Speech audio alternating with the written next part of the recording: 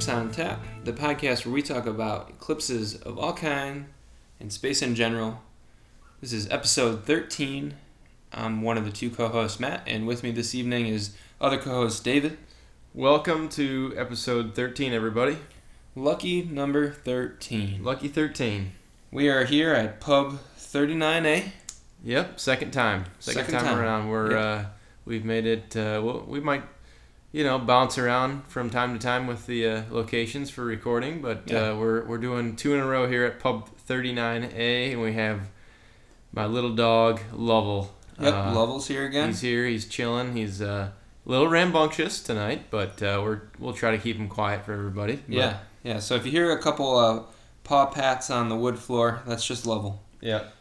He's named after Jim Lovell, so we can just deal with it. He's space themed. Yeah. And if you don't like his noises, we apologize. Yeah. But he's part of the family here at Eclipse on Tap. So.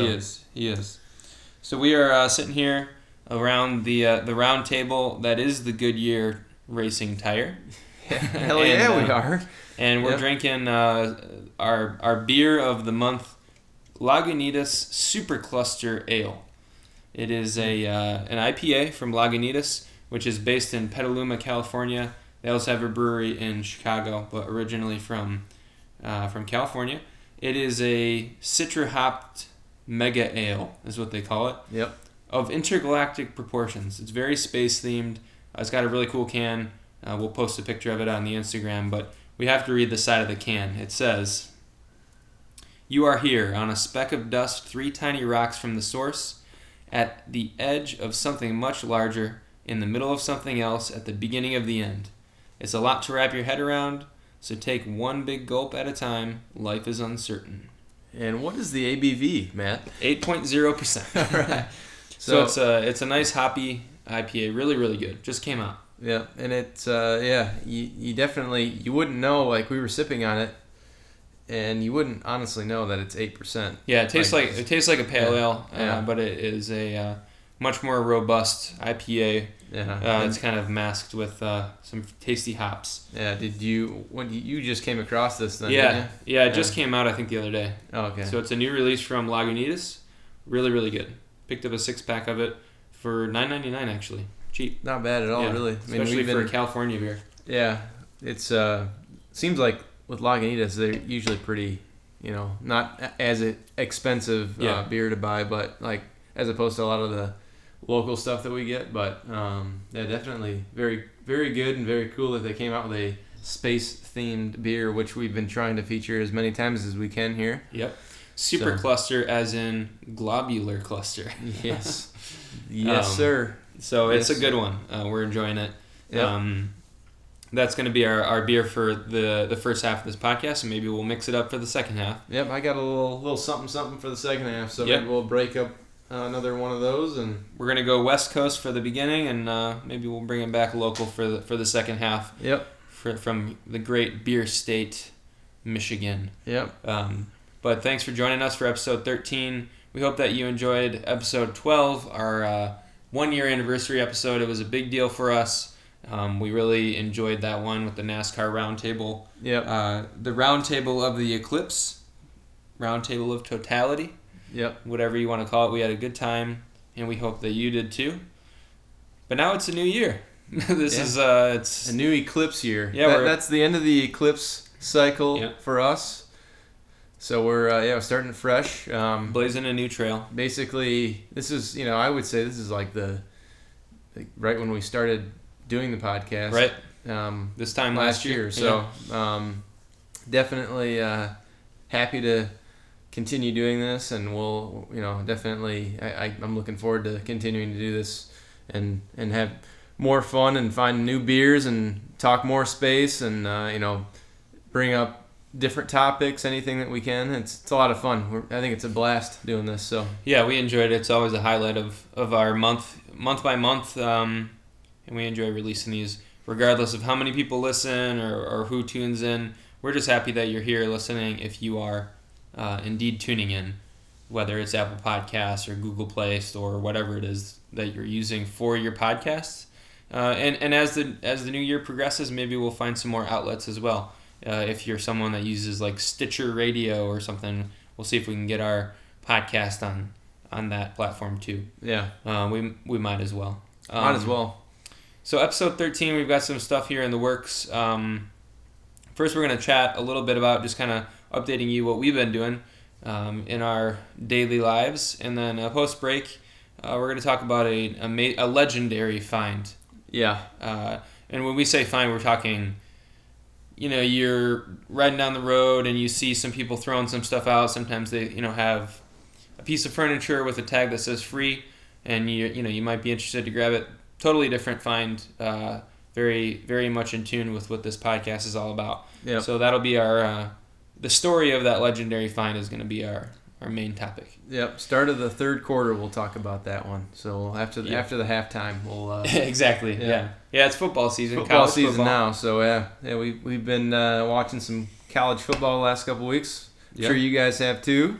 But Matt, you had your my trip. Your Wolverines didn't do too hot last week. Not last week, yeah. This week they did good against my other alma mater for grad school, Western Michigan, and they crushed them. So crushed them. My heart lies with my undergrad though, which is the Michigan Wolverines, and they did very well today. So that was a pleasure to watch. Today though, we are going to first start out with just talking about a big trip I had, which was kind of last minute. My dad and I usually do an every 4-year fishing trip. This year it wasn't looking like it was going to happen. And last minute, a good college buddy of his who has a condo in Cocoa Beach, Florida, said, "Hey, do you and Matt want to come down for Labor Day weekend, or the beginning part of Labor Day weekend? Yep. We'll do a little charter fishing on the deep sea charter fishing. We'll watch the Michigan Notre Dame game, which, as David alluded to, totally sucked. But that's all right. It was still fun to watch with some friends down there. So we thought about it. Kind of thought, well, I'm gonna have to take a couple days off work. Is this gonna be worth it? And the flight from Grand Rapids to Sanford Airport, which is northeast of Orlando, was $57. So I was like, yeah, no brainer. Because we knew we were going to get in early on Thursday, and en route to the Cocoa Beach condo is Cape Canaveral and Kennedy Space Center. So it was a win-win and a fantastic trip. Got to go to Kennedy Space Center on Thursday afternoon and was joined by a good friend of mine, Matt Belfler, who lives in Gainesville, and he made the 2-hour trip east from the center of the state of Florida to join us at Kennedy Space Center. We got there around 3 or so we didn't get to experience some of the bus tours out to the vehicle assembly building and where they have the Saturn V laid down on the ground out there, but still got to do a tour of the Rocket Garden, which is amazing. The Rocket Garden it's unreal to see like an Atlas rocket just standing up fully, like they've got it standing up straight. It's insane. Yeah. And the capsule is you look at it up at the top and it looks like this tiny little thing, and then they have a capsule replica down at the bottom, and it really is small. So you think about John Glenn, for example, going up there, and you get to sit in the capsule and stuff, and it just blows your mind. Yeah. Just imagine being like in the top of that thing. Yeah. I haven't even been able to see like a Saturn V. Like my dad, I know you've been down to Huntsville and you've actually seen the Saturn V down there standing up. Yeah. Like that would just blow my mind. I don't know what I would do, but to go to Kennedy Space Center, that's on my bucket list for sure. And to do, go to the Rocket Garden, go do the bus tours and all that. But that was really cool. You guys got to go down there and check it out on your trip. But next time I go, I want to definitely dedicate a whole day. We knew we would only have the half day, and if you are someone that's going or planning a trip down there, it is helpful to know that if you do go just for a half day, and you're not going to be able to make the bus tours, they do give you a discount, and you're able to still really see everything at the visitors complex without having to pay the full price. So that's definitely helpful for a first timer. Yeah. Especially kind of en route to something else like that. That wasn't the main destination for our trip. but to kind of just hit it on the way was just ideal. So in addition to the Rocket Garden, we got to see the Space Shuttle Atlantis exhibit, which is kind of their big thing there. Yeah. Of course, Atlantis was one of the 6 space shuttles. So Enterprise, Endeavour, Discovery, Atlantis, Challenger, and what's the last one? Did you say Discovery too? I said Discovery, yeah. So everyone thinks there's 5, but there's actually 6 because Enterprise was the first one that John Young and Crippen went up on. Yeah. Just the 2 of them as like the first manned space shuttle launch. But Discovery, Endeavour, Enterprise, Challenger, Atlantis, and Columbia. Columbia is the last. Yeah. So Atlantis is the one that they kind of showcase. And it is awesome because when you walk into the exhibit, they have not the space shuttle up on a vertical stand, but they have the 2 solid rocket boosters in the fuel cell, just as it would be on a launch pad. And it is just so much bigger than I ever thought it was. Yeah. You think about the Saturn V being just this massive rocket, and then the space shuttle being a significantly smaller package and a more advanced technology, more efficient technology that they developed, in the late 70s, early 80s, that obviously was incredibly efficient for what it was at the time. It still is amazingly large. It's just enormous. And so I posted some pictures up on the Eclipse on Tap Instagram, so hopefully you can check those out and take a peek at the Atlantis exhibit. The amount, it's like no expense is spared for the Atlantis exhibit. They really do a good job. You walk in and they make you watch a video. You watch this programming video about like the initial what were they thinking when they were talking space shuttle. Their initial ideas. It shows you all like the initial drafts. Some of the drafts were, of course, incredibly far-fetched, and then they started to hone it down and figure out what they wanted to do. And then you move into the second room, which is like a dome, and the dome room has a projector screen that makes it look like you're standing maybe, a mile from the launch pad, and you're watching the launch, like as if you were there. Yeah. It almost kind of feels like virtual reality because it's completely 360 degrees around you. And then the space shuttle launches, and it shows the solid rocket boosters detach, and it shows the fuel cell detach once it's in orbit, and all this sort of thing. And then once the cargo bay opens and the Canadarm reaches out, the screen, there's like the wall like lifts up, and there's just a screen, and so you're looking at the visual representation of the space shuttle, but then the wall lifts up, and you start to see it, and like you're like, is that the actual space shuttle behind the screen? Sure enough, it is. So they somehow seamlessly like go from video to real life without you even knowing. Yeah. And then they lift the screen up, and you're like, what? You're just looking at the space shuttle kind of suspended from the ceiling with the cargo bay doors open and the Canadarm sticking out, just as it would be in orbit, doing some repairs to some sort of satellite or the ISS or something. Yeah. So just the thought that they put into the presentation is unreal. I was completely blown away. So then you get to walk around the Atlantis exhibit, and there's an actual space shuttle simulation, and that was fantastic. It really, somehow they fit you into this little capsule. You're starting horizontal, and you strap in, you buckle in, and then the theme of it is that you're in this little capsule that they've designed that goes in the cargo bay of the space shuttle. Mm-hmm. So there's like a pilot and other astronauts in the actual command section of the space shuttle, and you're essentially like a cargo passenger. Mm-hmm. And they've got this whole video to tie into it. It's kind of tricking your brain to thinking that you're actually in the cargo bay, and then they lift you straight up, so you're like 90 degrees. You can feel it. You can feel the weight on your shoulders. Yeah. That you're actually up on the launch pad. Yeah. And then it launches, and it rumbles, and it makes sound and everything. And somehow, I don't know how they're doing it, but you feel like G's on your face. Really? You can feel like your cheeks like pull back a little bit. And it was incredible. So you actually feel like you're kind of on a launch. Yeah. And so I would definitely recommend that if you're someone that's a fan of not only the space shuttle program, but space in general.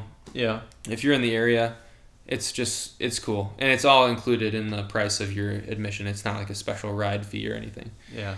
So that was amazing. That would be quite the experience. Like just to be able to go see all that stuff and then have those little like experiences like that where they have those simulations and all that. Yeah, it's like a total bonus. I didn't even know it existed. Yeah, that'd be like we've always talked about, down the road here, next few years doing adult space camp and like getting a group of guys together, that would be like absolutely like that'd blow my mind. Like be able to do that with a group of dudes for, I think it's a 4-day thing. It's like a long weekend. Yeah, so that would be a lot of fun to do that too. But yeah, to be able to go there and do all that and then just see like the actual, you said that because you guys went there for the charter. Yep.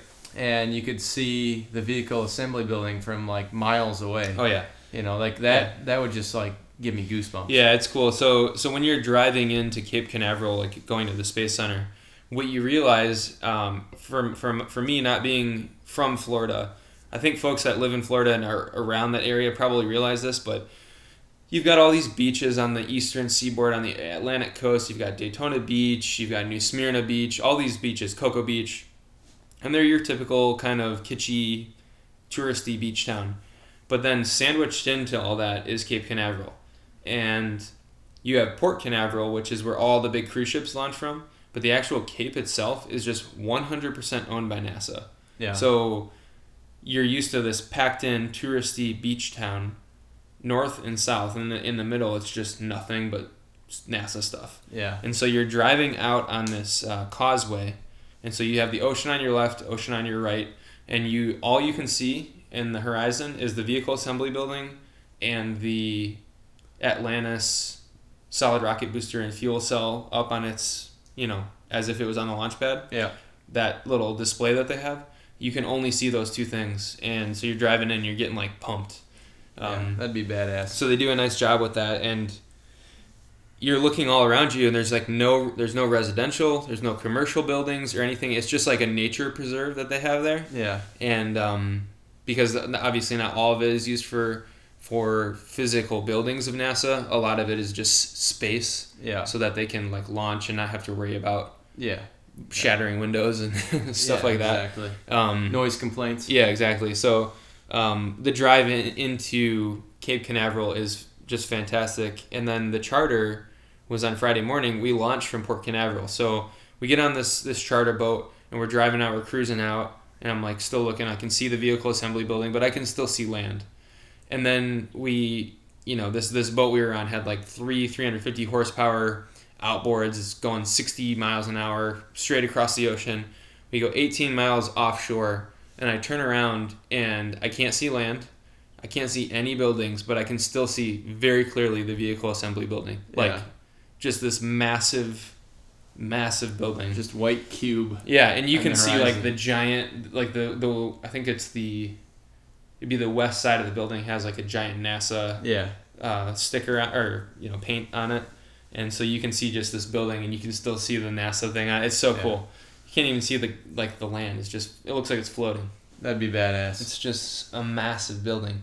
It's a lot to take in. It is. It'd be cool to see a launch like he said, like from the water. From the water, like watch something go off like from there. But and then to think like somebody that we've talked to on this podcast, like Brady Keniston, was actually on the vehicle on top of it. Yeah, like to watch a launch like that'd be absolutely insane to actually go to the building and see everything and just the history around there. Like when I went to NASA Langley, obviously it's more of a research facility and there's a lot of like different areas, like different, obviously there's a big hangar with a lot of different planes and stuff in there and a lot of different research buildings and all that. Really like where everything really started as far as all the paperwork and everything, all the studies and obviously astronauts were all recruited there and were brought there first to get the ball rolling with the whole mission to the moon, basically. But to go to the actual place with you had Pad 39A and all these places, like that's like, to me it's like holy ground. It's crazy. Yeah, it'd be so cool. That's the thing too, is I was really excited so we go out on this charter. It's kind of off season for a lot of the sport fish because in the late summer the ocean has kind of reached an equilibrium as far as temperature goes. So the water we were in was like 83 degrees. It was crazy warm compared to what I'm used to in the Great Lakes. I don't think the water ever gets that warm. No. So typically, though, the Gulf Stream is where they want to sport fish. And the Gulf Stream is about 18 to 20 miles offshore. If you're in the spring or the fall, the Gulf Stream is like 83 degrees. The rest of the ocean is probably like 60, 65 degrees. So, of course, the fish go all to the Gulf Stream. The charter can go out there and just pinpoint the Gulf Stream, cast out a line, and just catch fish like crazy. But in this time of the year, it's kind of, the fish are just all over because the water temp is the same everywhere. So in order to try to, I don't know, get a better chance of catching fish, they wanted to catch them live bait. So to them, it was just routine.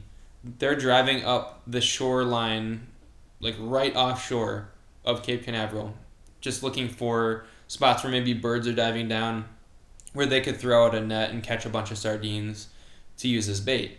And so for them, they're throwing their nets out and whatever, and like everyone else on the boat, like even like my dad's friends and stuff, we're just like hanging out or whatever. I'm just like locked down the shore because the fact that we're cruising up the shore, the pad 39A was right there. Yeah. Like it's right at the edge. So everyone else is so focused on let's catch these sardines or whatever, and I'm just like, I could care less about this. I knew they had like plenty of bait that they could use otherwise, and I knew it wasn't going to compromise our fishing for the day. So I was locked in, just like pad 39A. I'm looking at it like pretty much right there, and it was crazy. It's crazy. Well, it's like one of those things in life. You just, am I ever going to see this? And there you are. You're right on a boat, and you're staring right at it. It's like I would probably need to wear like a adult diaper at that point. Yeah. Probably. Yeah, and I almost, I mean, the timing worked out right for us to go down there as far as a trip, given that it was Labor Day weekend. It was an easy time to go because work was slow in general. So it was easy to get the time off. Yeah. But I almost wished it was 2 weeks earlier, because 2 weeks earlier, they launched the United Launch Alliance, launched from Kennedy Space Center, the, what is their rocket called? The 3 booster. Is it like the Atlas 5 or something? Yeah, Atlas 4 or Atlas 5? Yeah, Atlas 5 I think it is. The ULA one? Yeah. So they launched the NASA's Juno probe that's going to try to get close to the sun. Yeah. That satellite. And they launched that like on August 10th or something. And I was like, man, that would have been sweet. Yeah. No, that's like we've been talking about, like it would be so cool to be there for the next like manned mission and like go make the trip down there, do a tour of the whole facility. Yep. And obviously, bucket list, do the old space camp, adult space camp thing. For sure. But it would be, I think, even more of a bucket list thing to go actually see the next manned mission out of there. That would be like, you can't even. Yeah. That the next best thing to an eclipse would be a manned launch, but. Yeah, and it's like, us living in Grand Rapids, we have a decent airport here, and the fact that the flight down to Orlando is $57. Yeah. Is makes it worth we have no excuse not to go down. So I'm thinking, even the next big launch, there's Falcon 9s that go up. I'm not saying often, but relatively often. But the next like Falcon Heavy, or the next, I don't know, the big Blue Origin one that they launch or something. Even for that to go down would be BFR. so cool. Yeah, the BFR something. if that goes, it will, but. I know. Yeah, I think there is a Falcon Heavy scheduled for sometime late this fall, like November. Yeah. And so I'm not sure if we'll be able to make that, but catching a launch like that, even if it's not manned, just the sheer size of a rocket like that, would be pretty incredible. And so I got my brain juices, a pumping, a flowing. Yeah, because you start realizing the ease of getting down there. Granted, it was on Allegiant Air, which if you haven't flown Allegiant Air, it is an airline that targets pretty much smaller airports like Grand Rapids, and it doesn't fly into Orlando. It flies into Sanford, which is a kind of a smaller Orlando metro area airport. Yeah. And they only fly like 1 or 2 a week. It's not like an everyday thing. It's very specialized, but the upside is it's so cheap. The downside is it's a pretty shitty airline. Yeah. But I mean, it's not. I didn't ever feel like my safety was compromised. They're just you pay for what you get. Exactly. Yeah. It's just very bare bones. Yeah. And it was totally fine. It was a pleasant flight, and to get down there for that cheap, it was like unreal. Yeah. So even if there is like a few hiccups along the way, Yeah. I mean, you're only paying $60 to go fly down there, so yeah. So it almost comes with the territory. Yeah. So you come to expect it when you're paying for such a cheap flight, and just even the visitors complex. It really is. I mean, there's plenty of touristy stuff there at Kennedy Space Center. Yeah. It's kind of funny. We were joking, myself and Matt Belfler and my dad were joking. It's like, Dippin' Dots, like the Dots ice cream. It's like the Dippin' Dots capital of the world. Because like Dippin' Dots' whole thing is it's like space ice cream, whatever. So I swear there was Dippin' Dots stands at every single possible juncture. Really? It's ridiculous. At the Cape? At Kennedy Space Center. Oh, really? Yeah. Just Dippin' Dots everywhere. Wow. So there's stuff like that where they're obviously, they know they're going to get a lot of touristy folks and whatever. Yeah. I mean, I would think that's their number one. Like they're, when there's nothing really going on, that's what it is. Yeah. It's more or less like a somewhat of a museum. Yeah. For space enthusiasts and all that kind of thing. But yeah. And there, there's some kind of goofy stuff. There's like some goofy little cafes with some cliche, this out of this world chicken tenders, whatever, like stuff like that. But space fried chicken. Yeah. But if you can push that all aside and hit the things you want to see, it's incredible. They on the way out, they have this museum where you would very easily miss it if you weren't looking for it. It's on like the south side of the Rocket Garden. Yeah. And it's like, it almost like has like an imprint on the side of the building that kind of looks like Mount Rushmore, but with just like astronaut faces. Yeah. But it almost looks like this building that you aren't supposed to go into, but when you get there, it's like they want you there. Yeah. And it's a museum. It's amazing. They have this Hall of Fame of NASA and these really cool kind of portraits of all the astronauts that have made the NASA Hall of Fame, of which all the Apollo guys, of course, are in there. Yeah. And most of the space shuttle astronauts, of course, too. But that was cool to see, too. Just, like, go there. That was actually my favorite part, because the way they have it framed is you walk through this Hall of Fame, essentially. And then you get to the end of it. They have a complete, like, exact inch-for-inch replica of the Mercury kind of control center. Yeah. When John Glenn went up. Yeah. And it's crazy, like the dial phones and everything. You get to stand there and be like, how the heck did they get this dude up there? Yeah. You're looking at the stuff that they were utilizing. Yeah. It's insane. These switchboards, dial phones. Yeah. It almost a little scary. Yeah, you're like, what? Yeah. Like that guy had some, like, no nerves and a lot of balls. Some cojones the size of melons. Because, and what's cool is when you walk into this little replica, exact copy of the control center, on the screen that's like up on the top right where the screen would be in real life. Mm-hmm. They have like the camera of like the footage of John Glenn, like so it feels like you're there. Yeah. And they're kind of running through the things that he was dealing with, like the little issues and stuff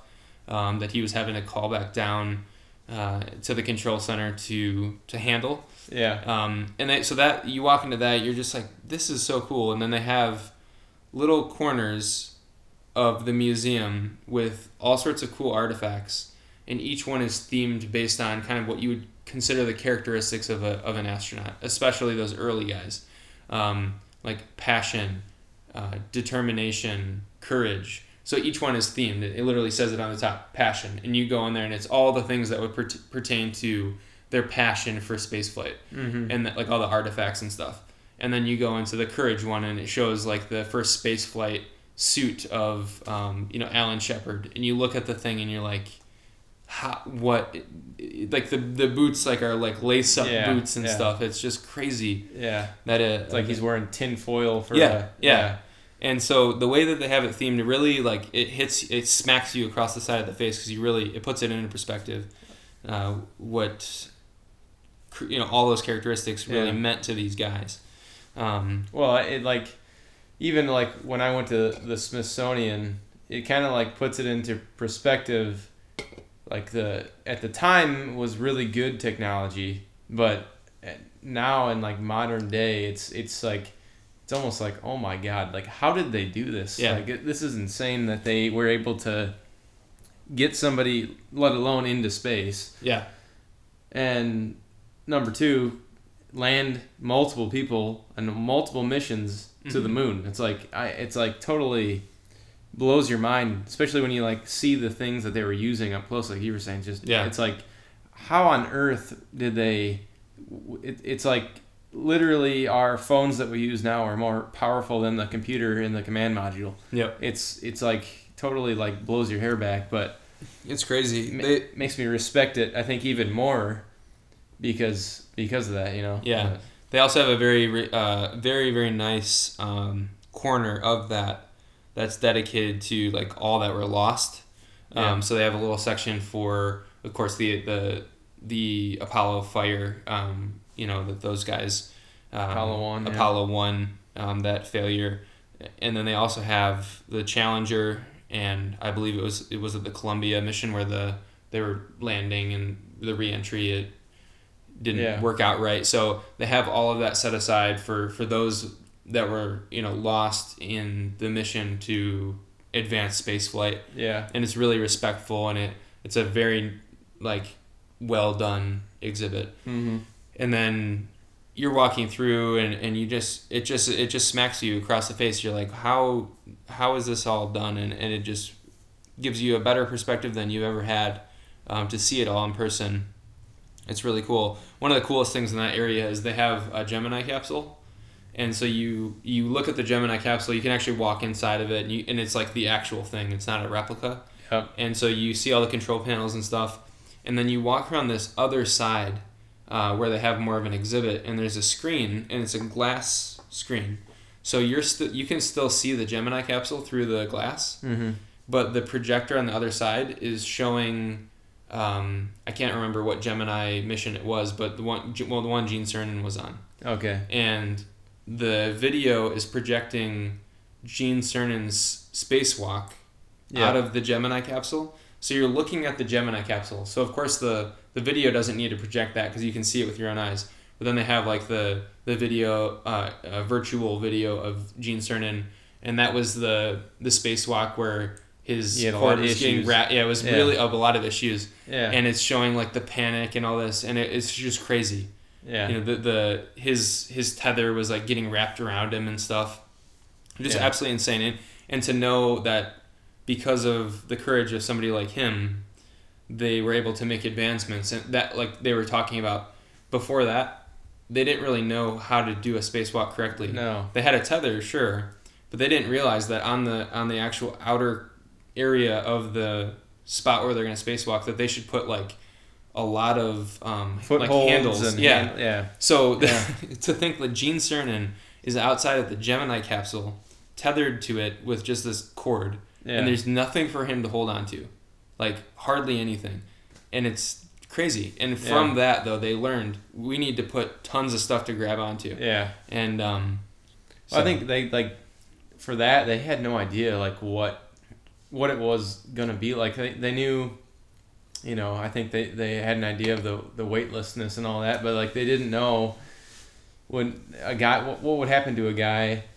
floating, like literally free floating in space. Like had no idea. So that like little things like that, like it's really cool because they can, they all those missions leading up to the grand finale with Apollo 11 and all that, like those were all stepping stones. Mm-hmm. And like I think it's little things like that are like forgotten a little Yeah, bit because absolutely. of like the big massive fireworks of going to the moon and all that and finally getting there. Like people just, I think it's cool that they highlight all that because it's what got us there is those little stepping stones that thankfully we didn't lose a guy like Gene Cernan during that spacewalk. Yeah.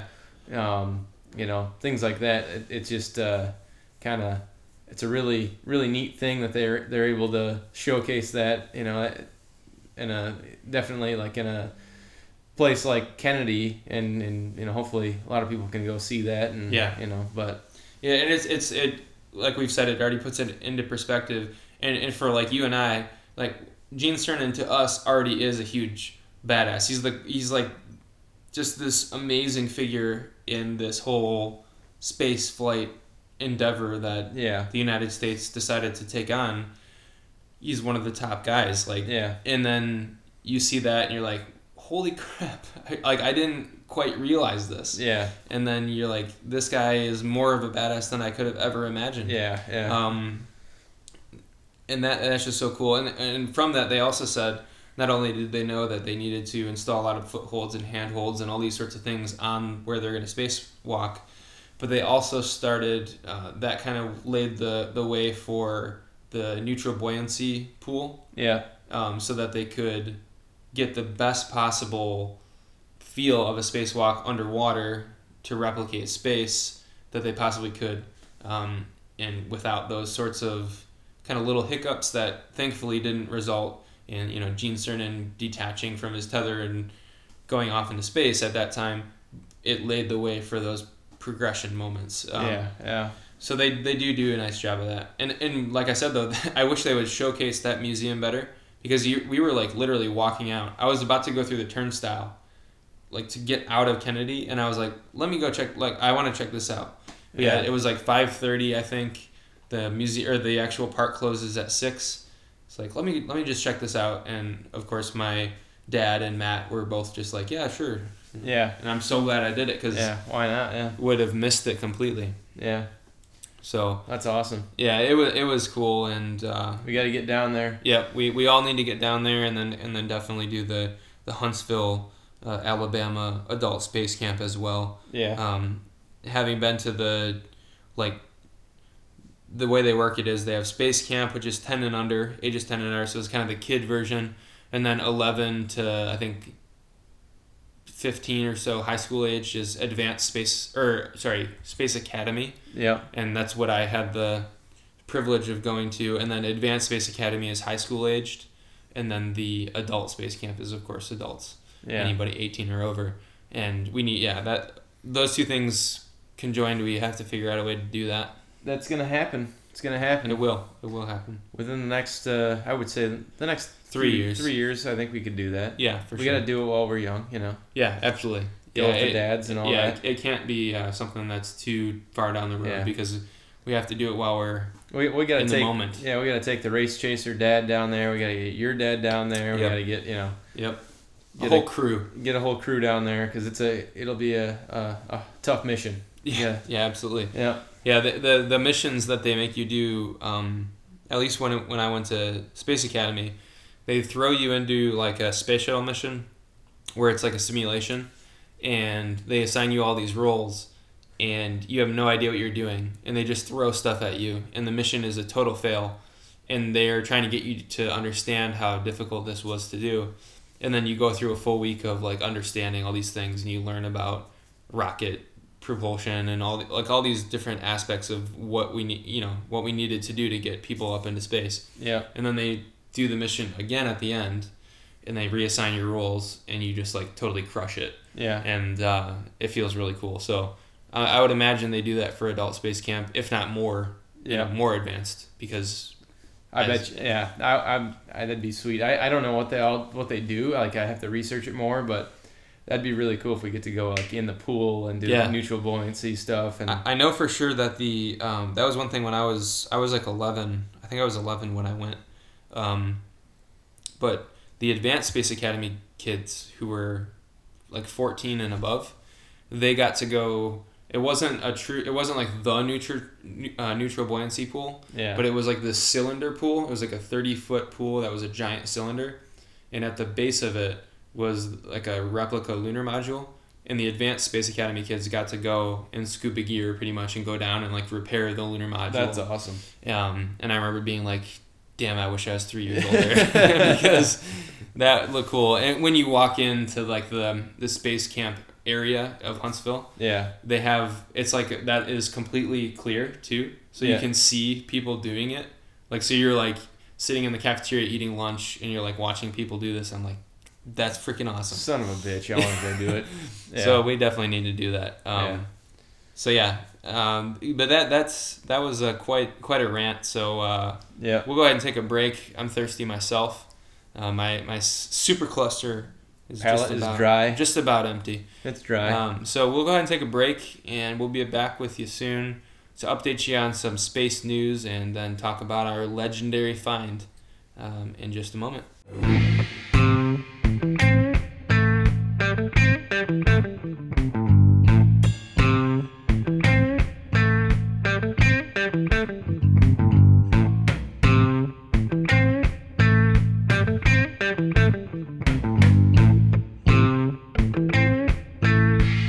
Welcome back from the break. We are back here with a couple of new brews.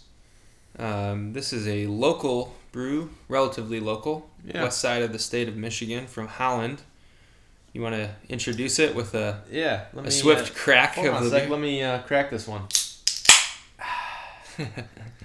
Well, so I went to the old grocery store like we all do. Went to D&W, picked this one up. It's from Big Lake Brewing in Holland, Michigan. It's a juicy IPA called Breakwall Juicy IPA.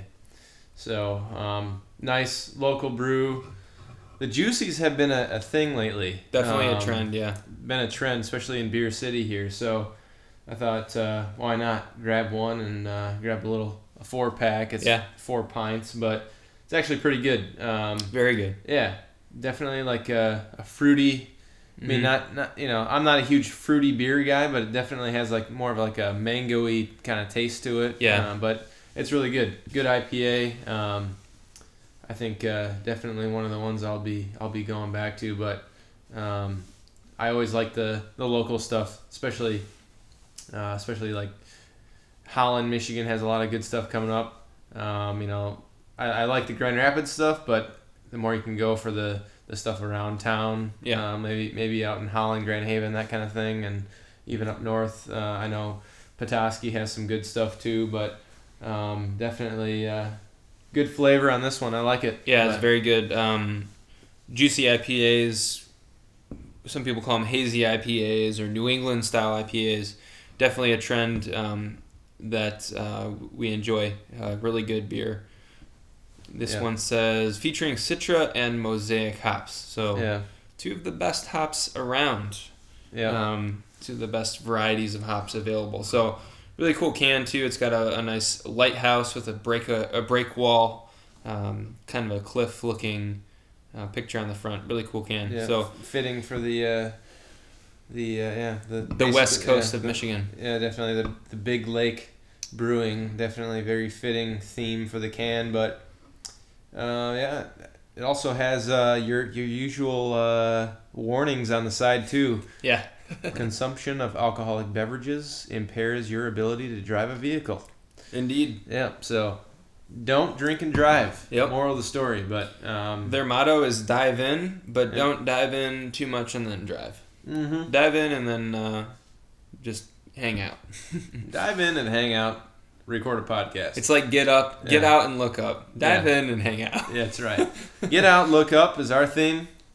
Dive in, hang out is the theme of the Big Lake Brewing. Big Lake Brewing. Yeah, good stuff. Good indeed. So that's what we're sipping on now. And we're going to kick off the second half of the break with some interesting news.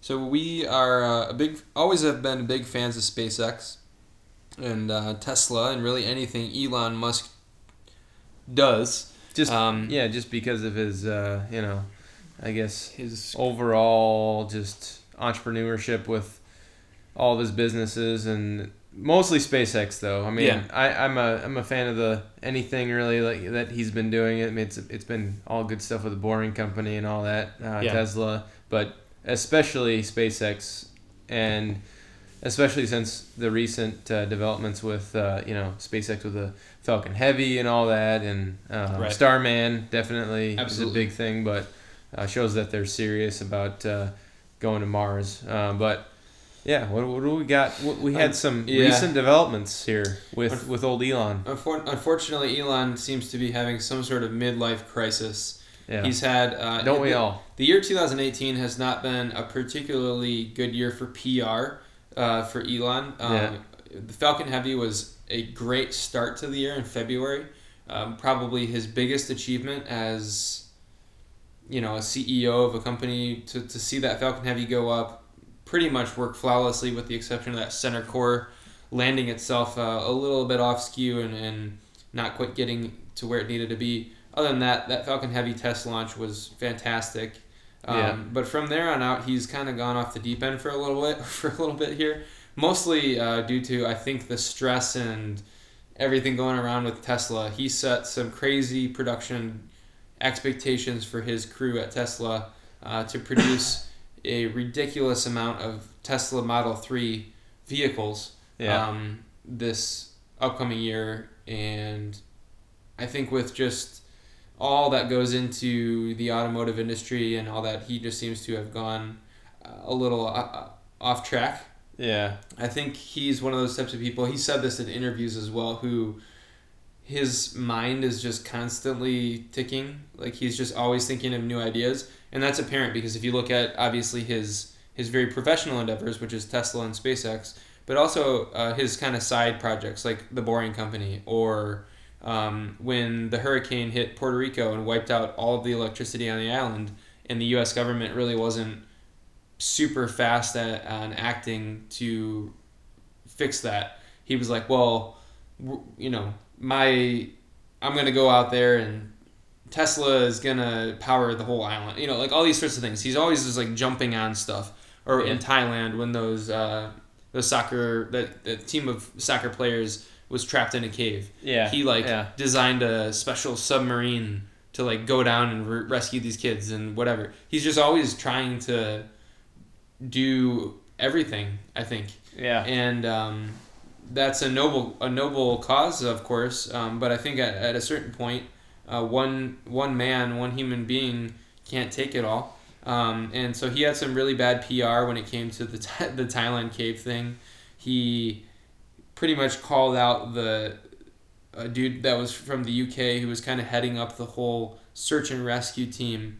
Called them some really nasty names, totally out of the blue. I think Elon doesn't know the rules of don't tweet when you're angry or drunk. Probably both. So he had some really bad tweets that unfortunately I think kind of took a hit on his PR.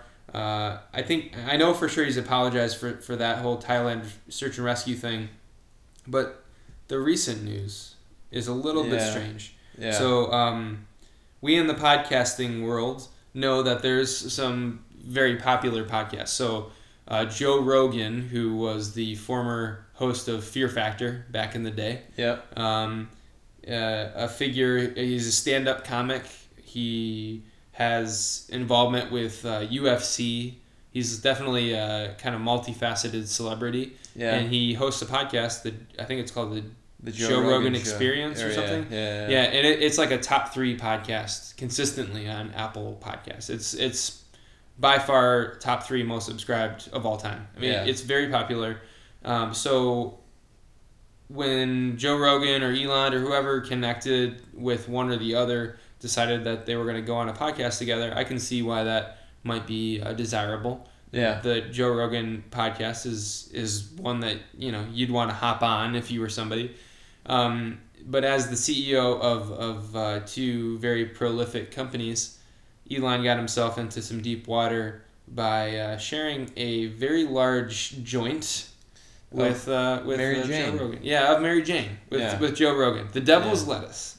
So that if he wants to do that in his private life, whatever, no problems with that. But to do that on a podcast, which is also syndicated live on YouTube, it's not just like what we are doing, which is an audio only podcast. Yeah. Joe Rogan's podcast is a full blown production. It's audio. It's got a YouTube live thing.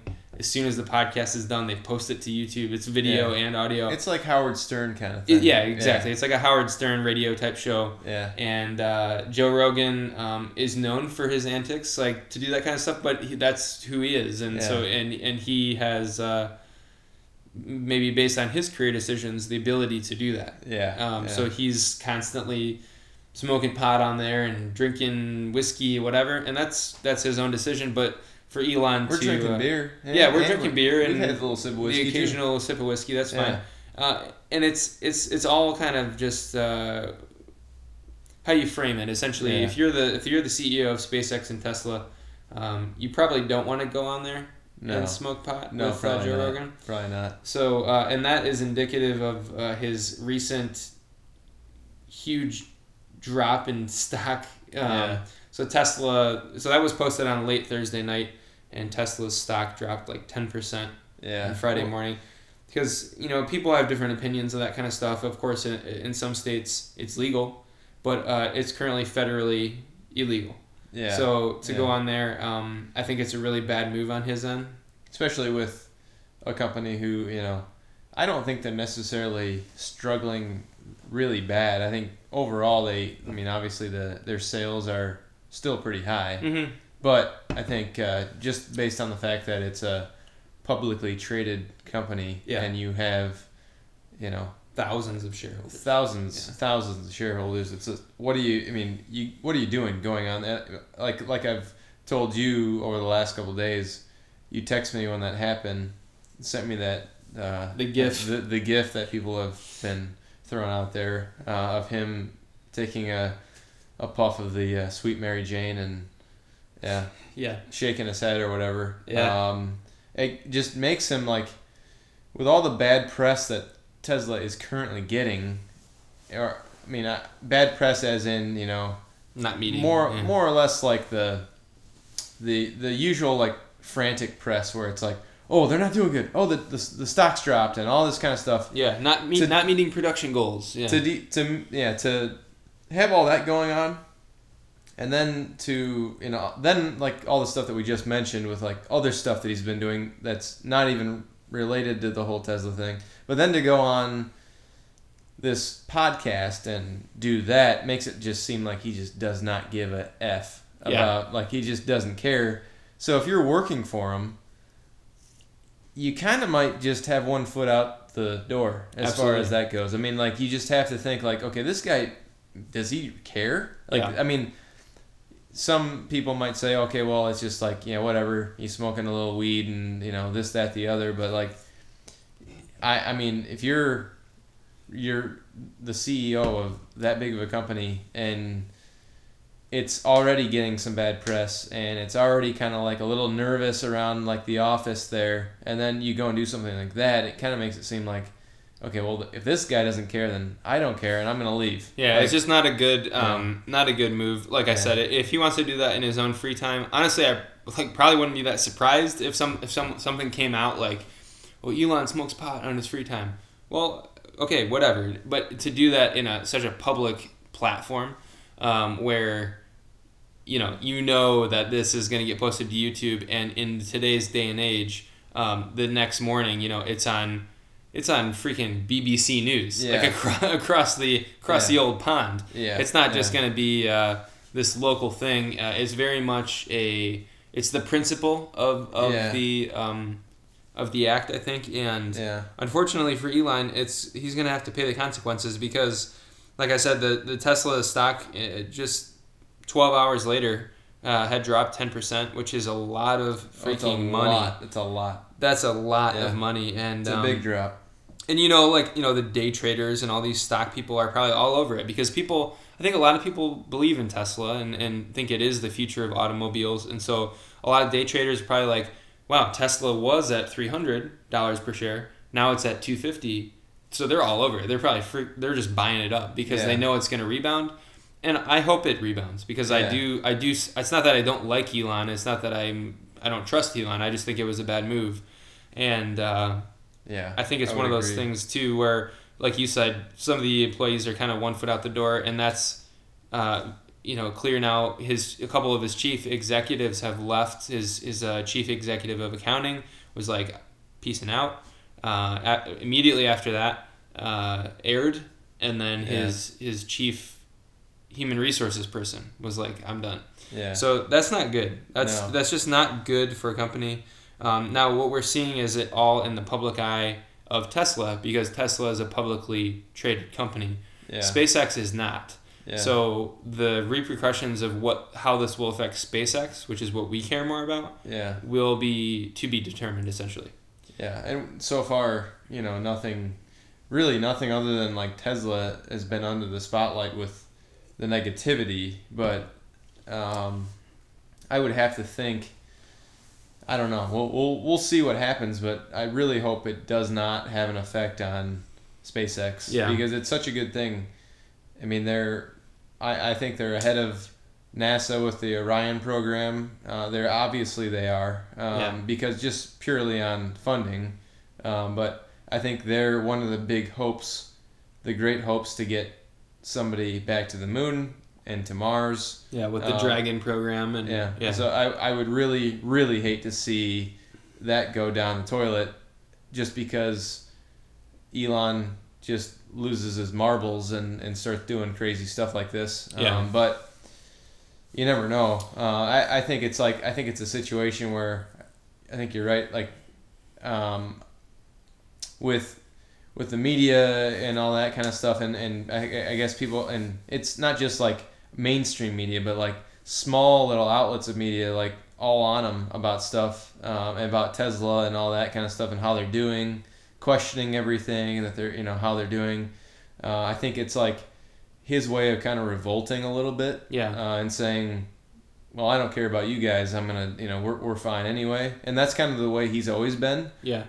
Like with these crazy ideas with like the flamethrowers and like all that kind of stuff that he's been like selling. Just, I think this is his way of kind of saying F you to everybody. But at the same time, I think he needs to, I would hope a guy like him would think of the repercussions from doing something like this because, I mean, I think it's just the main thing is it's super unprofessional to do something like that, and when you have a lot of people putting a lot of money into it, they're gonna say nope, not doing this anymore. Like that's just simply like that's what's gonna happen. Like I would probably do the same thing if I was one of those people. So and the issue too is like you said, the just general up and down nature, the volatile nature surrounding Tesla lately, being that it is a publicly traded company.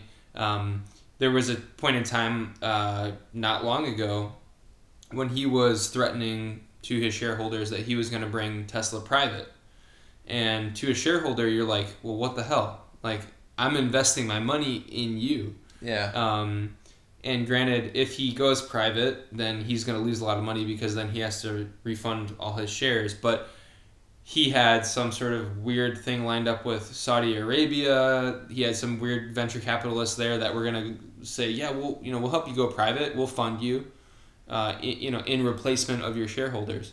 And Saudi Arabia, whoever it was, I can't remember, they were like, no, we're backing out. And so then he ended up having to kind of eat his own words and say, actually, I think Tesla is better off publicly traded. It should be this way. And then the shareholders are kind of like, what are you doing? You're so up and down.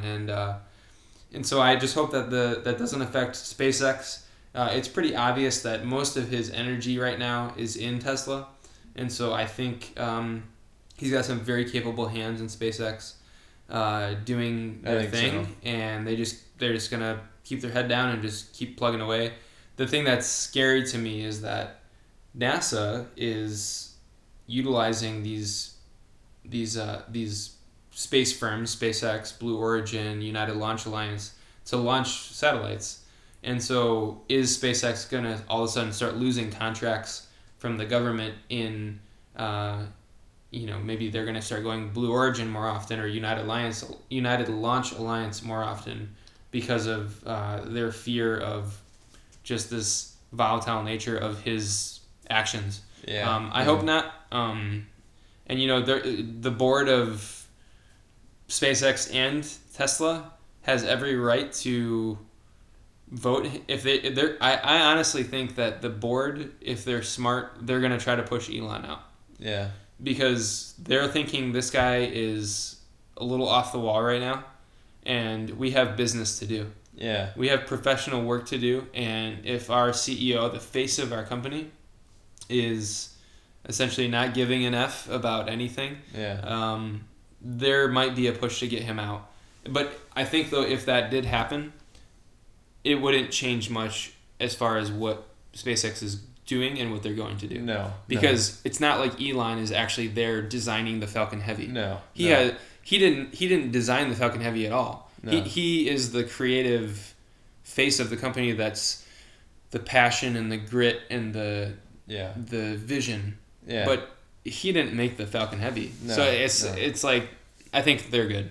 But at the same time, it goes along with like the Apple and Steve Jobs and right. Where they're at, because they were making incredible leaps and bounds with all their technology and all that with Steve Jobs around because he was the visionary guy. Right. So if you lose a piece of that, like Elon out of SpaceX, you wonder what that's gonna do. Like maybe somebody else will come along and have be another visionary type person, but it might be you would hope it wouldn't go stagnant and just okay, well, we'll just keep doing this for another 20 years. The same thing we're doing, because the one thing I do like about him is that he's just very eager to, all right, we've done this, we've accomplished this, let's do the next thing. And right. Let's keep building. It's has that kind of feel of Apollo where it's like, okay, this is the mission, let's go to Mars, mm-hmm. or let's go to the moon, let's all these things.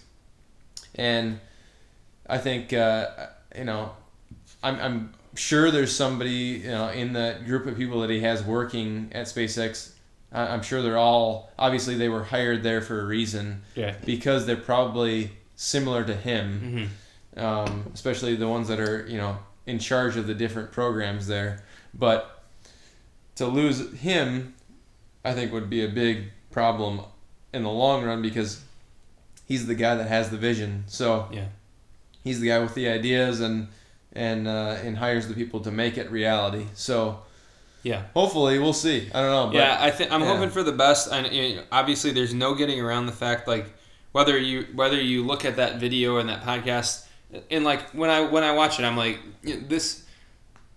To me, as far as like, it's not that big of a deal. It's the principle of it. It's not the fact, like, it's just the principle of his action. It's not what he was doing there. It's that you can argue like, oh, if it's legal in your state or whatever, do it on your private time. Whatever. Yeah. It's not like, oh, he smoked pot. Oh, whatever. Yeah. It's the action on the platform that he did it on, and the position that he's in professionally. Oh yeah, he's the face of it. The combination of those that multifaceted combination of all those things together is just like, what were you thinking? Yeah. Why did you do that? Especially in the position that one of his companies is in. Yeah. Why would you do that? It's kind of stupid, but.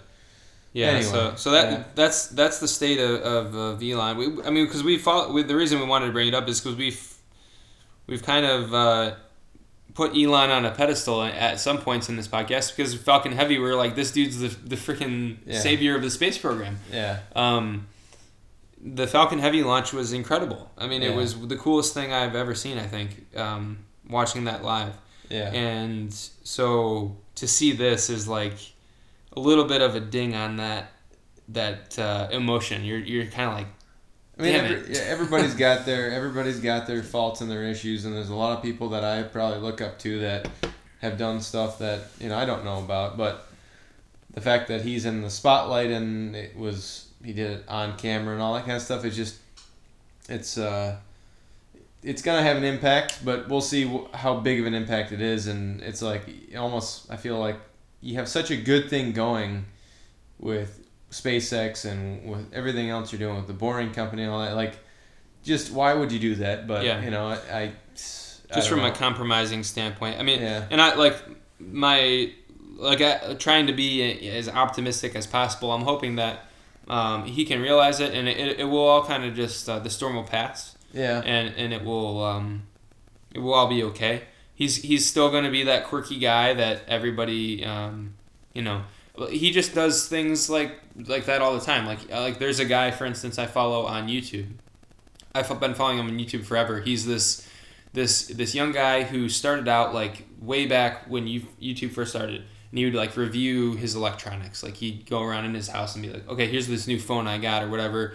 He'd review it, and he kept doing it and kept doing it. Became this big time YouTuber who is now like the next new iPhone that's coming out. Like he's the guy that's gonna like drop the plug on what are all the details about the iPhone 11 or whatever. Yeah. He's really become this prominent guy, but he's still like he's a YouTuber, right? But so Elon went on an interview with this guy. Like, and so that's something that it's definitely off the wall, and it was really cool. It was actually a great interview, but it's something that you wouldn't expect a CEO of two prolific companies to normally do, to drop down to like, oh, I'm going to go interview a YouTuber. Yeah. You wouldn't expect the CEO of GM. Well, why don't we bring him on Eclipse on Tap? We should, because honestly, with the way he's been conducting business, he probably would be like, yeah, let's do it. Skype him in. Yeah, let's do it. Yeah, hell, just tell him, hey, you got to fly here. Yeah. To the Pub 39A. Maybe this is the time to act as far as getting Elon on the show. Yeah. Because probably now better than ever. But yeah, you put it into perspective as far as him versus other CEOs. The CEO of Lockheed, the CEO of Boeing, CEO of United Launch Alliance. Like none of them would really do that. They're kind of like in their own vein. They're focused. They're whatever. And that's what makes him different in so many good ways. But in some small ways, it's got some consequences, I think. Yeah, and that's really the main point. So deep down, he's a good dude. Yeah. I know he'll get out of this. Absolutely. It'll be okay, but it's just, decisions. Why do you, I've made shitty decisions, but, what do you do? Yeah, we'll hope for the best. I really think that the storm will pass, and it's really not going to end up being that big of a deal, but it surely made some international news. I don't think Joe Rogan, even as the host of his podcast, was thinking that that passing of a joint to Elon would all of a sudden put his podcast on international news. Yeah. But it did. That's the power of Elon, I guess. Yeah. So yeah, that's that. But we'll move on to our legendary find. Some purely positive news. No negative connotations with this. So David and myself. And David's brother, my brother-in-law Nathan, were on a bike ride. All three of us like to ride bikes quite often, and we're riding home from a pretty standard ride, and all of a sudden, you and I, David, just like start freaking out. Yeah. And casual bike ride. Yeah. Just going for a spin. We're couple of, we had the three stooges on road bikes, basically, just riding along, met up with some buddies. Then we were looping it back to go back to Pub 39A. Yep. And, on the side of the road, like in a random neighborhood that we basically ride through on a daily basis, there was a gem just staring at us in the face. Yeah, just an absolute gem. So it was... Nathan actually was ahead of us. He thought I actually screamed. I think I was like, "Oh my god!" Well, you looked at me. Yeah, like you kind of freaked out and looked at me, and I was like, "Yes, I saw that." Yeah, and Nathan was ahead of us. He thought I got stung by a bee or something more dramatic happening because we freaked out. Yeah. Sure enough, what we see, there's some recycling bins, some trash bins, and then just ever so carefully placed next to the trash is this perfectly framed, massive Apollo poster. Apollo 17. Yeah. It's an actual poster of all the Apollo missions, and it basically highlights all the Apollo missions from Apollo 1 all the way to Gene Cernan's mission. 17, yeah. But it actually has Apollo 17 showcased pre-launch of the Saturn V on basically Pad 39A, but I call it Pub 39A because it's in my pub which is called Pub 39A. So Yeah. it's a like absolutely thing's huge. I haven't even measured the thing yet, but it's a big poster. Yeah, it's got to be at least, I would say, 35 inches tall. Yeah. At most, but it's just a cool photo. It's pre-launch night photo of the Saturn V on Pad 39A. Yeah. The moon is in the background as a very just a crazy cool photo on this massive poster, and then all around the outside, the outline is where it shows all the other Apollo missions. Yeah. The mission badges essentially, Yeah. and the coolest thing about it too is it's not like some janky photo or a poster that is kind of like a reprint or anything. It's very obviously a vintage poster. Yeah. It's a poster that probably was produced not that long after maybe Apollo 17. Yeah, maybe in like the early 80s. Early 80s, yeah.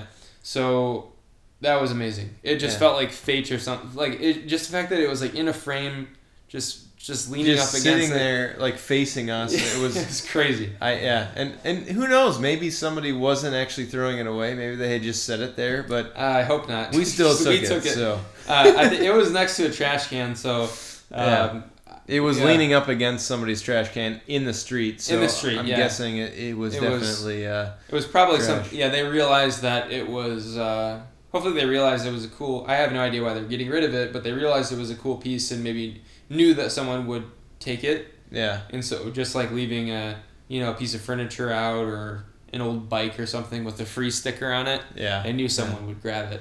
I think what I'll do is it's definitely a little weathered, but I think what I'll do is I'll put a new frame on it because I got it like mounted on one of the many nails that were in my walls when I moved in here. But so it's in the corner that's going to be the pub, and I think what I'll do is I'll have eventually to the wall that your back is facing right now. I'll have basically a bar come out of the wall there. Yeah. And then have that in the background. Yeah.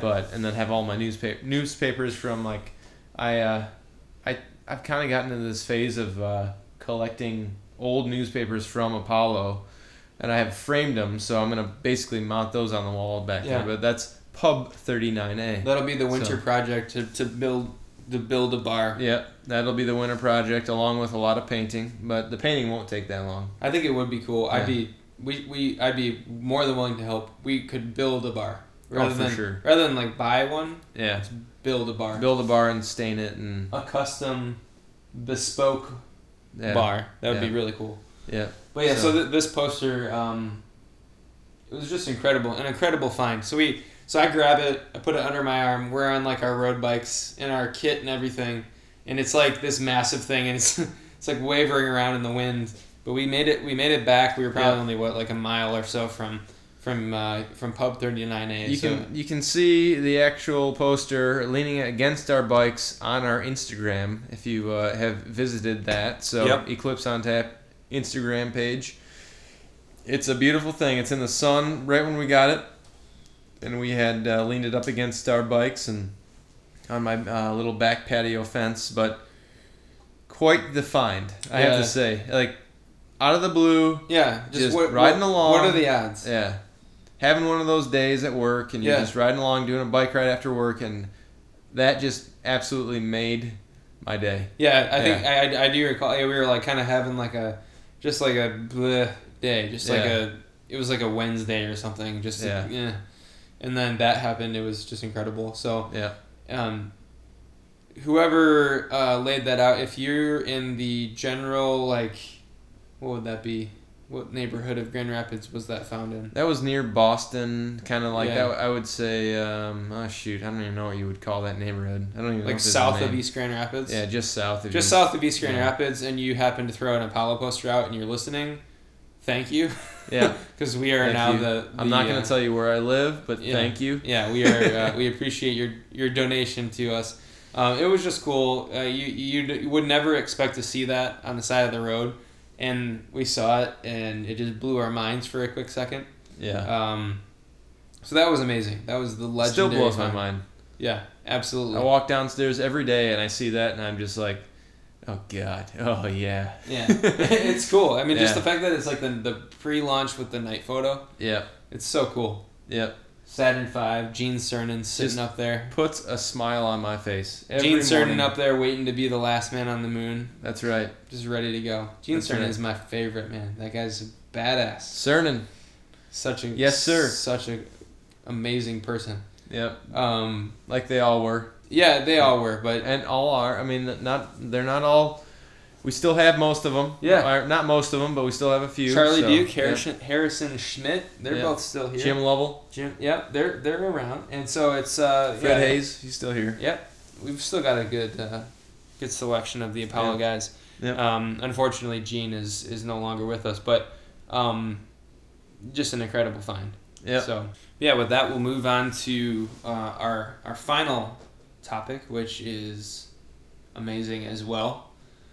As we've spoken before, David and I are amateur bowlers. Yep. We'll actually be starting our first ever league. It's going to be a Monday night league over at Wenger's Bowling this coming Monday. So in just a couple days here, and we're looking forward to it. It's sponsored by Miller High Life, and thank God. It's pretty cool actually. So it's a very casual league, and that's great for us because we're not particularly amazing bowlers. I think we're definitely getting better. At times we're getting like last night when we went, I had 4 strikes in a row. Yeah. And you've had 4 strikes in a row at one time. Yeah. And I think Julia has had like 3.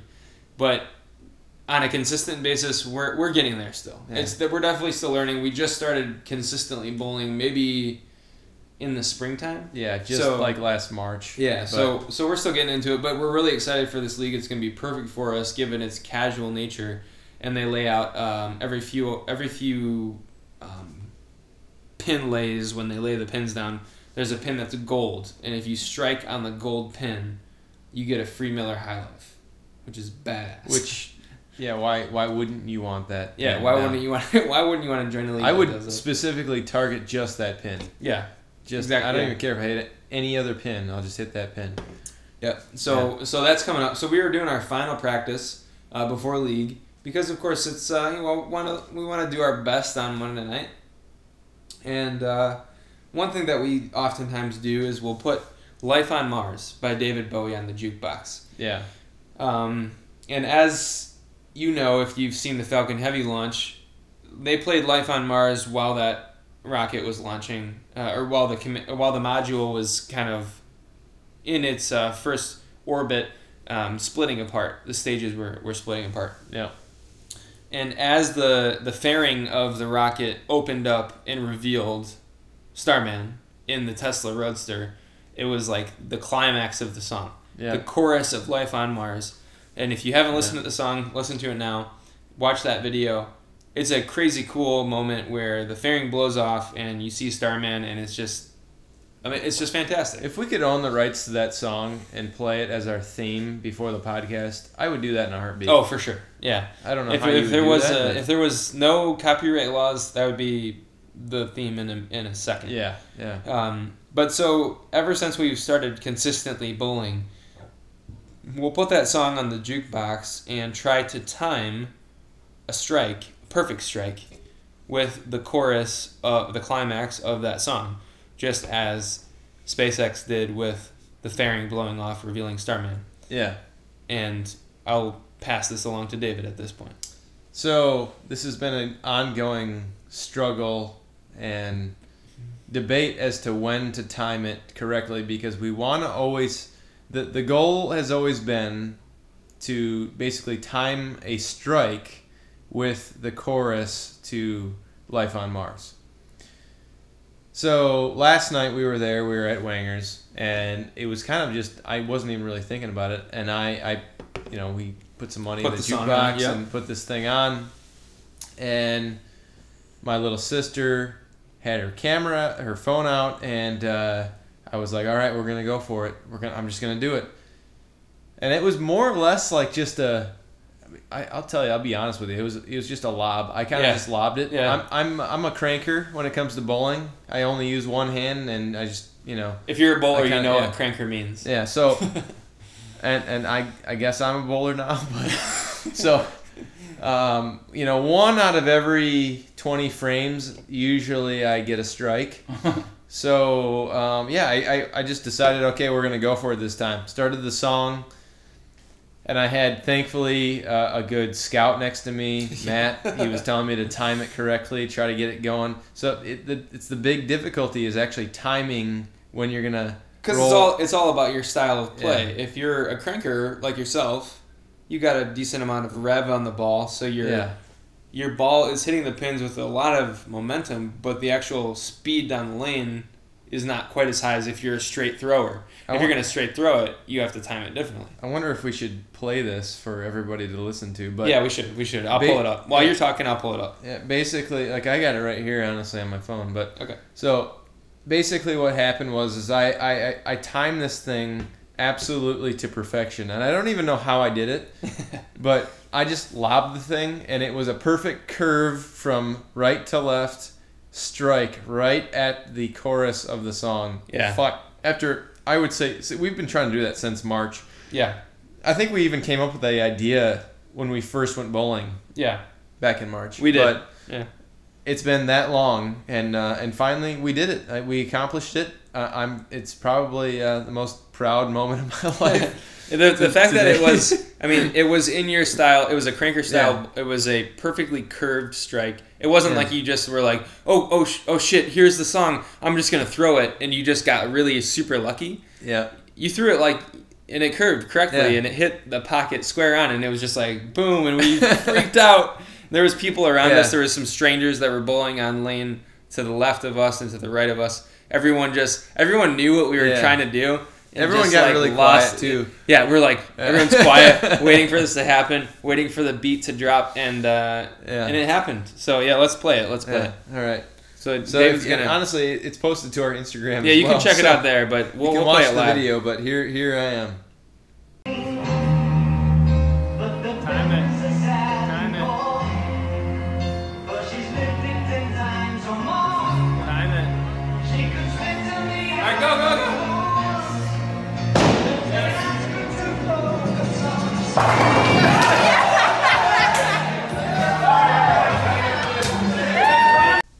Yeah. So that was the Instagram post. Check it out at Eclipse on Tap. It's a must watch. It is perfectly timed. Perfectly timed, and by the grace of the good Lord, a great light shone upon me, and I hit a strike right at the chorus. Yeah. It was great. Because we've been all three of us, myself, my wife Julia, David's little sister, and David have been trying to do this for 6 months to no avail.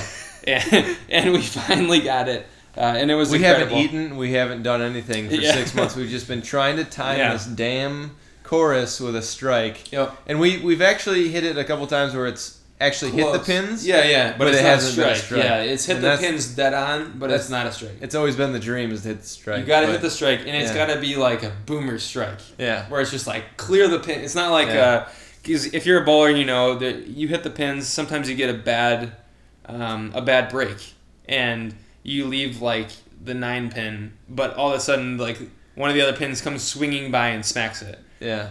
That wasn't the case. It was just like a boom. You can hear it on the audio. We just recorded it. It's a crack. It's a crack. And smacked him. Yep. So, we cracked the old pins right on time, and we just had to talk about it. If any of you guys bowl, that would be great. Just send us a video of you guys bowling. That'd be great. Yeah. We, send your rendition of you timing up Life on Mars with your bowling strike. Another good one, it would be actually Starman by David Bowie. That's another one that has a good chorus that you could time it with. But we oftentimes play that too. It could be the David Bowie challenge, trying to time a chorus with a strike. Yeah. Hashtag, we got to make it specific here. Hashtag David Bowie Bowling Challenge. Yeah. And send it in. Send it in. Because one of our favorite things about going to Wankers is that they do have a jukebox. And we like to take control of that jukebox by playing music that we enjoy, which pretty much every time includes Life on Mars and Starman in some capacity. 3 or 4 times. Several times. Depending on how many times we want to attempt to try to get this right. Yeah. Which now we've achieved it, so maybe it'll be less, but I'm sure we'll try again. every time it comes on. So we'll try Monday probably during league. Yeah, during league, our opponent's gonna be like, "What the hell are they doing?" And once we hit it and we do it again, they'll know. But we had to talk about it on the podcast because it was just a monumental moment. Life changing. Our bowling team is called Team Eclipse on Tap. Yep. So it's only natural they talk about it here because why not? I'd be offended if we did not. So yeah. Yep. So that's the last of our news was the strike as we're calling it. The strike. The strike. Yeah, the strike of all strikes. The best strike to ever have striked. So with that said, if you are a first-time listener, we have plenty of social media outlets to follow. We have a Twitter and Instagram which share the same handle. That is at Eclipse on Tap. And you can also, if you're not a social media user, you can hit us up on email at eclipseontap@gmail.com. Send us an email. One of the things we're trying to push is if you've got a photo of the eclipse or a photo of really anything space-related, something you're seeing in your telescope, your David Bowie Bowling Challenge video, tweet it at us, send us a message on Instagram. We'd love to interact with the people that listen to this podcast.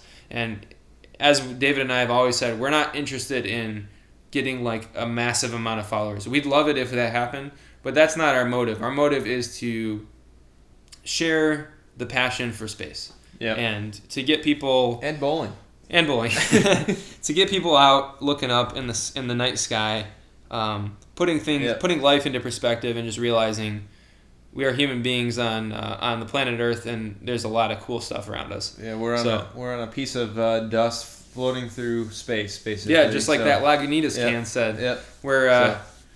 We're on a rock 3 from the sun, and it's just it's a cool thing. So hit us up on social media. Follow us on Apple Podcasts. We also are on Google Play Store, and we're going to try to find a couple other podcast avenues as well. Stitcher Radio is one I'm trying to get on. And if you like what we're doing, give us a review, give us a like, and we'd greatly appreciate it. Yeah, absolutely. We appreciate everybody who does follow us and everybody who's been listening in. We really appreciate it. And like we said, if you have any photos, anything like that, please send them our way. We haven't received any yet, so yep. But we'd love to. We've had a few. Somebody down, I think it was in Kentucky, sent us that painting. Oh yeah. So they tagged us in that. Yeah, they tagged us in their painting. So we've had a couple of social media interactions, but no photos of telescope, cool things you've seen or whatever, or direct tweets or anything. So. Yeah. So hit us up, and the handle that we use again is at Eclipse on Tap, and the hashtag that we tend to use is hashtag Get Out Look Up. Yep. That's kind of Get Out Look Up. That's the theme of our podcast. Get outside and look up at the night sky. So with that being said, we will see you next time for episode 14. Crazy to say, episode 14. Episode 14. Who would have thought? It's like another Star Wars movie. Yeah. Roll the credits. Yep. So with that said, we'll see you next time, and we appreciate you tuning in. Cheers. Cheers.